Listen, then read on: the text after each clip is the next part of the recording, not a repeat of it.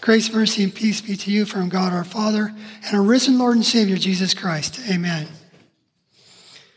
Christianity, if false, is of no importance.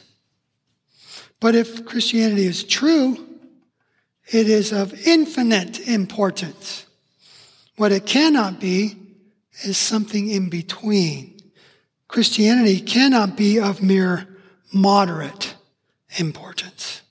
That's from C.S. Lewis's classic Mere Christianity work. Definitely commend that reading to you. Do you think C.S. Lewis was right about that? I do. See, Christianity is what some scholars like to call historical religion. Historical religion. What they mean by that is, unlike, say, Buddhism, where you could still be a good Buddhist whether or not you believe that the Buddha ever actually existed in history or not. Because in Buddhism, what counts is your discipline on that eightfold path of wisdom, your self-denial, your meditation, your practice and progress in all these things. Whereas in Christianity, by contrast, you are being asked to trust in what someone else did for you on your behalf. So if it's not true historically, it didn't really happen, where does that leave you? Specifically, you are being asked to trust in the reconciling work accomplished by Jesus Christ on the cross. Jesus being the one and only mediator between God and man, himself the God-man, as the scriptures teach. This reconciliation is what we believe Jesus offers, for example, in our gospel reading today. After his crucifixion and resurrection, he appears before his huddled disciples and greets them with the word peace. Peace. That's shalom in Hebrew, right? Shalom means so much more than just that peaceful, easy feeling that the Eagles used to sing about. True shalom reflects an objective state of affairs that pronounces all is right in the world because you have shalom. That is, you have peace with God. True shalom. Think about those wonderfully worded hymn lyrics we sang during that other high feast of the church year, Christmas time. Remember that? And remember this line, peace, shalom. Peace on earth and mercy mild, God and sinners reconciled. Thank you, Charles Wesley.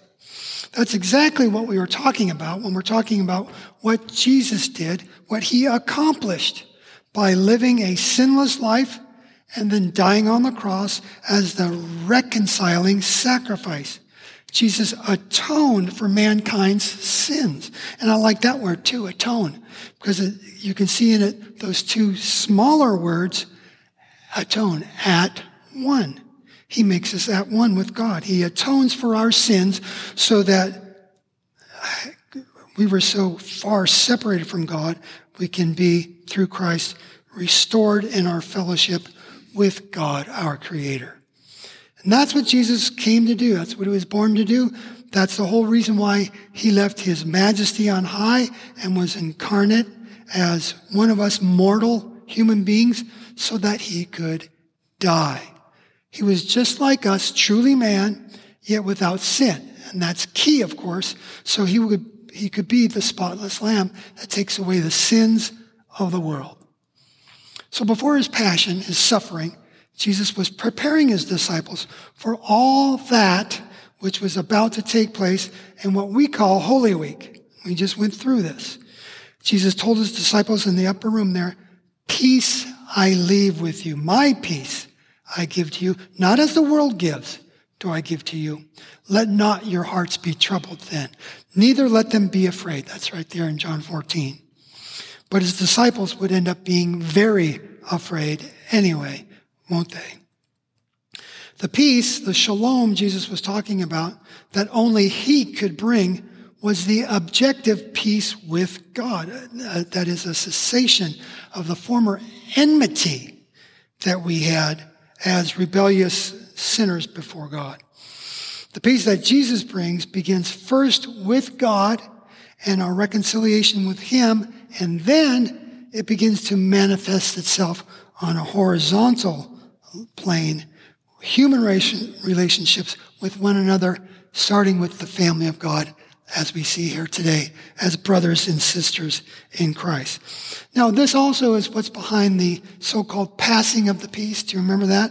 The greeting that we used to do in our church service before COVID gave us cold feet about shaking warm hands. So from the family of God, then, this peace starts spreading the forgiveness and love that we receive from God, and we extend it now horizontally even to our enemies. Remember that command? Jesus said, love your enemies. So Christianity can seem pretty easy at times until you start trying to incorporate that maneuver into your spiritual repertoire. Our resistant, sinful nature will be protesting the practice of that, loving your neighbor and loving your enemies, probably until kingdom come. We'll be fighting that sinful nature. Ultimately, however, Christ's reconciling will completely bring about a perfect world that's coming that is in perfect harmony with God, and we will have perfect harmony with one another, our fellow men. And even Mother Nature, who's been throwing such hard tantrums lately, she will no longer give catastrophic upheaval, whether it be in the sea, the sky, or the soil beneath our feet. Oh yeah, no more talking snakes either. No more snakes in the grass that will spoil our fun this next time around with the new heaven and the new earth. Nothing to derail our eternal bliss. All this comes with Jesus' shalom. Peace be with you. When Jesus comes that first Easter night in our gospel lesson to offer his peace to his disciples, Thomas, for whatever reason, we have no idea why he was not there for that first post-resurrection appearance with the other 10 disciples. So through Thomas doubting, the skeptic in each one of us is vicariously granted by the risen Jesus himself a certain degree of freedom to inquire and seek convincing evidence ourselves regarding his resurrection from the dead. Thomas, before he let his heart soar with unspeakable joy, he wanted some proof that Jesus is alive, because that news seemed too good to be true. And that kind of leads us back, at least momentarily, to what we were talking about regarding Christianity being an historical religion. What Christians are claiming, what the 10 disciples were claiming before Thomas, is that death is defeated and Jesus' actual bodily resurrection is the proof. If true, I'm sure Thomas was mulling over the wild implications. This changes everything. It is indeed a game changer. If Jesus really rose, just as he said, then our place in the kingdom of God, our inheritance of the new heavens and the new earth, they are all secure. They're solid. Unless, of course, it's all based on a lie. If the resurrection of Christ, which billions of Christians celebrate most intently on Easter Sunday, but really every Lord's Day like today, throughout the entire church year, if that key resurrection of Jesus never actually took place in real life history, then, well, as St. Paul summed it up for the Corinthian believers, we are of all people most to be pitied. We're to be pitied. That quote is from last Sunday's epistle lesson, Easter Sundays. And there Paul laid it on the line. He fully understood that this gospel, this good news of eternal life in the living Christ, is without a doubt historical in nature. That is, if the resurrection of Christ never happened bodily in real time and space, then, well, 1 Corinthians 15 describes the cascading collapse of this whole house of cards. This is what Paul says. If Christ has not been raised, then our preaching is in vain and your faith is in vain. We are even found to be misrepresenting God because we testified about God that he raised Christ, whom he did not raise, if it is true that the dead are not raised. For if the dead are not raised, not even Christ then has been raised. And if Christ has not been raised, your faith is futile and you are all still in your sins. Then those also who have fallen asleep in Christ have just simply perished, dead as dogs. If in Christ we have hope in this life only, we are of all people most to be pitied. Well, this is the risk, if you will, the cost of following a faith that is founded on facts, supposedly. If the facts don't square, or if they don't even exist in sufficient measure to justify placing one's faith in them, then such an historical faith like Christianity inevitably crumbles. All that any of the Jews, the Roman guards, or any of Jesus' enemies at all needed to do to bury this budding Christian movement called the Way, the only thing they needed to do to keep it in the ground and keep it buried was to simply produce a body. Yes, produce Jesus' dead body, and perhaps people then would forget about the gaping holes in the chief priest's story about the hired guards falling asleep at the tomb, while the frightened disciples came and stole Jesus' battered, punctured body to make it all look like a resurrection, and then go on lying and even dying for a lie as martyrs. Never mind the inherent contradiction that if the guards indeed were all sleeping, a would-be punishable crime, by the way, that renders such an explanation highly unlikely to begin with. But then how, I ask you, would sleeping guards know who did anything if they were in fact slumbering away, oblivious to the events transpiring right underneath their snoring noses? If the frightened disciples really came out and pulled off such an impossible caper, moving the stone, taking the body, well, those disciples must have had one good whispering argument over which one of them would get stuck folding the grave clothes nice and neat before they all skedaddled. See, John makes a thing about that, the folded up grave clothes. It's a very interesting detail. If you're committing a heist, you're not going to take the time to do that. An honest look at the facts surrounding Christ's resurrection reveals that none of these inconsistencies were ever cleared up, and then no other plausible explanations from that time period in the first century were ever offered by those who denied the bodily resurrection of Jesus of Nazareth.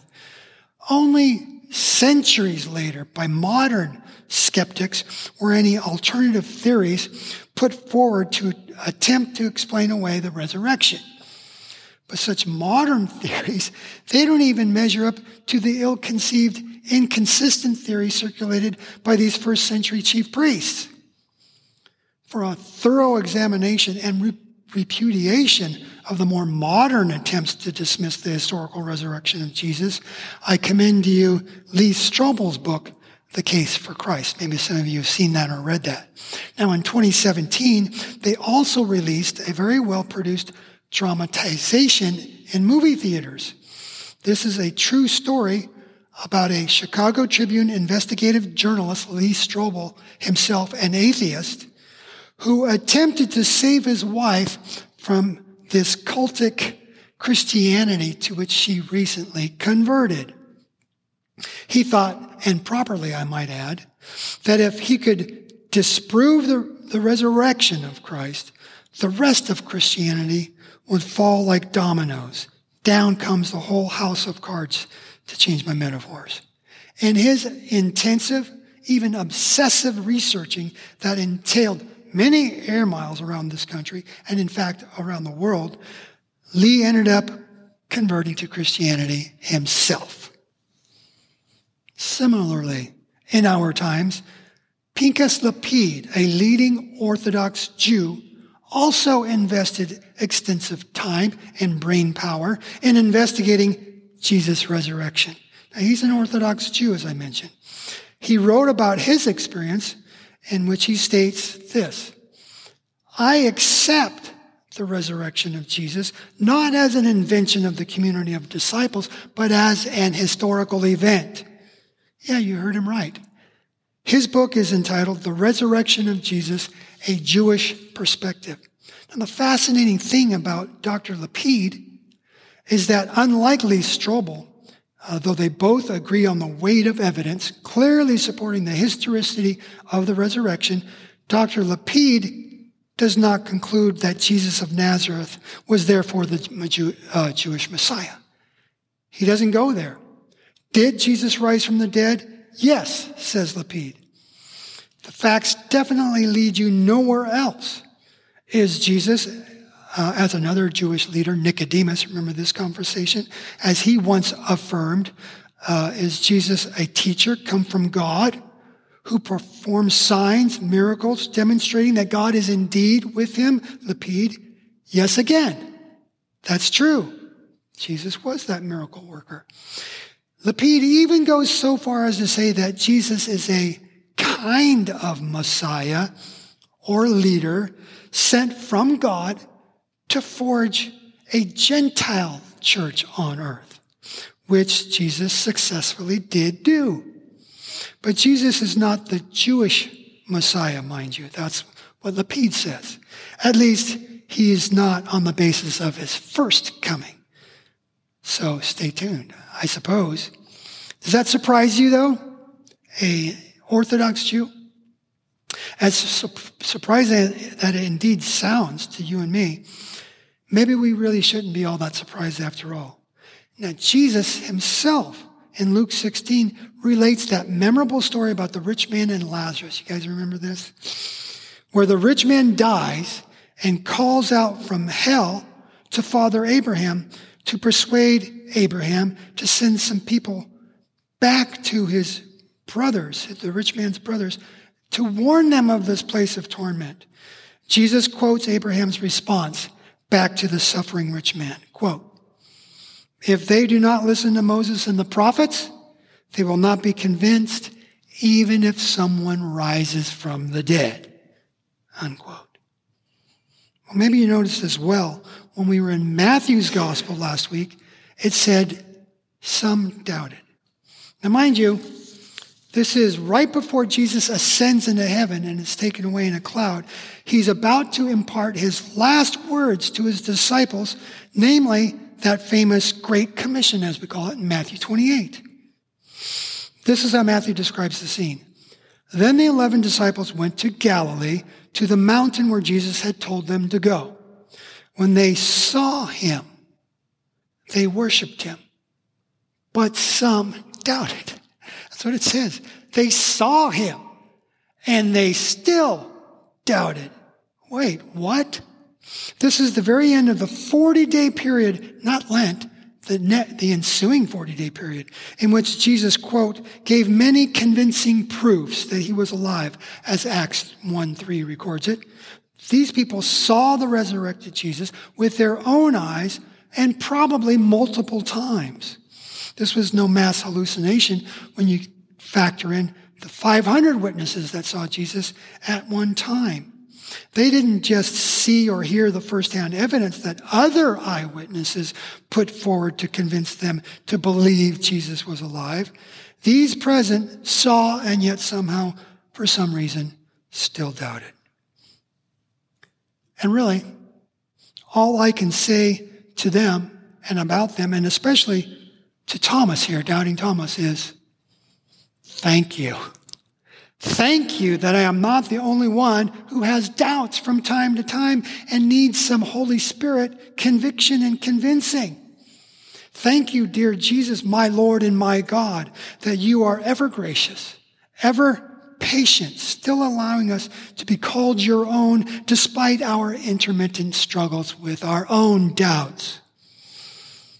One Byzantine saint, Gregory by name, likewise felt genuine charity and gratitude for, let's call him confessing Thomas, not doubting Thomas, because he made that wonderful confession. St. Gregory said about confessing Thomas, quote, "More does the doubt of Thomas help us to believe than the faith of the disciples who all believed.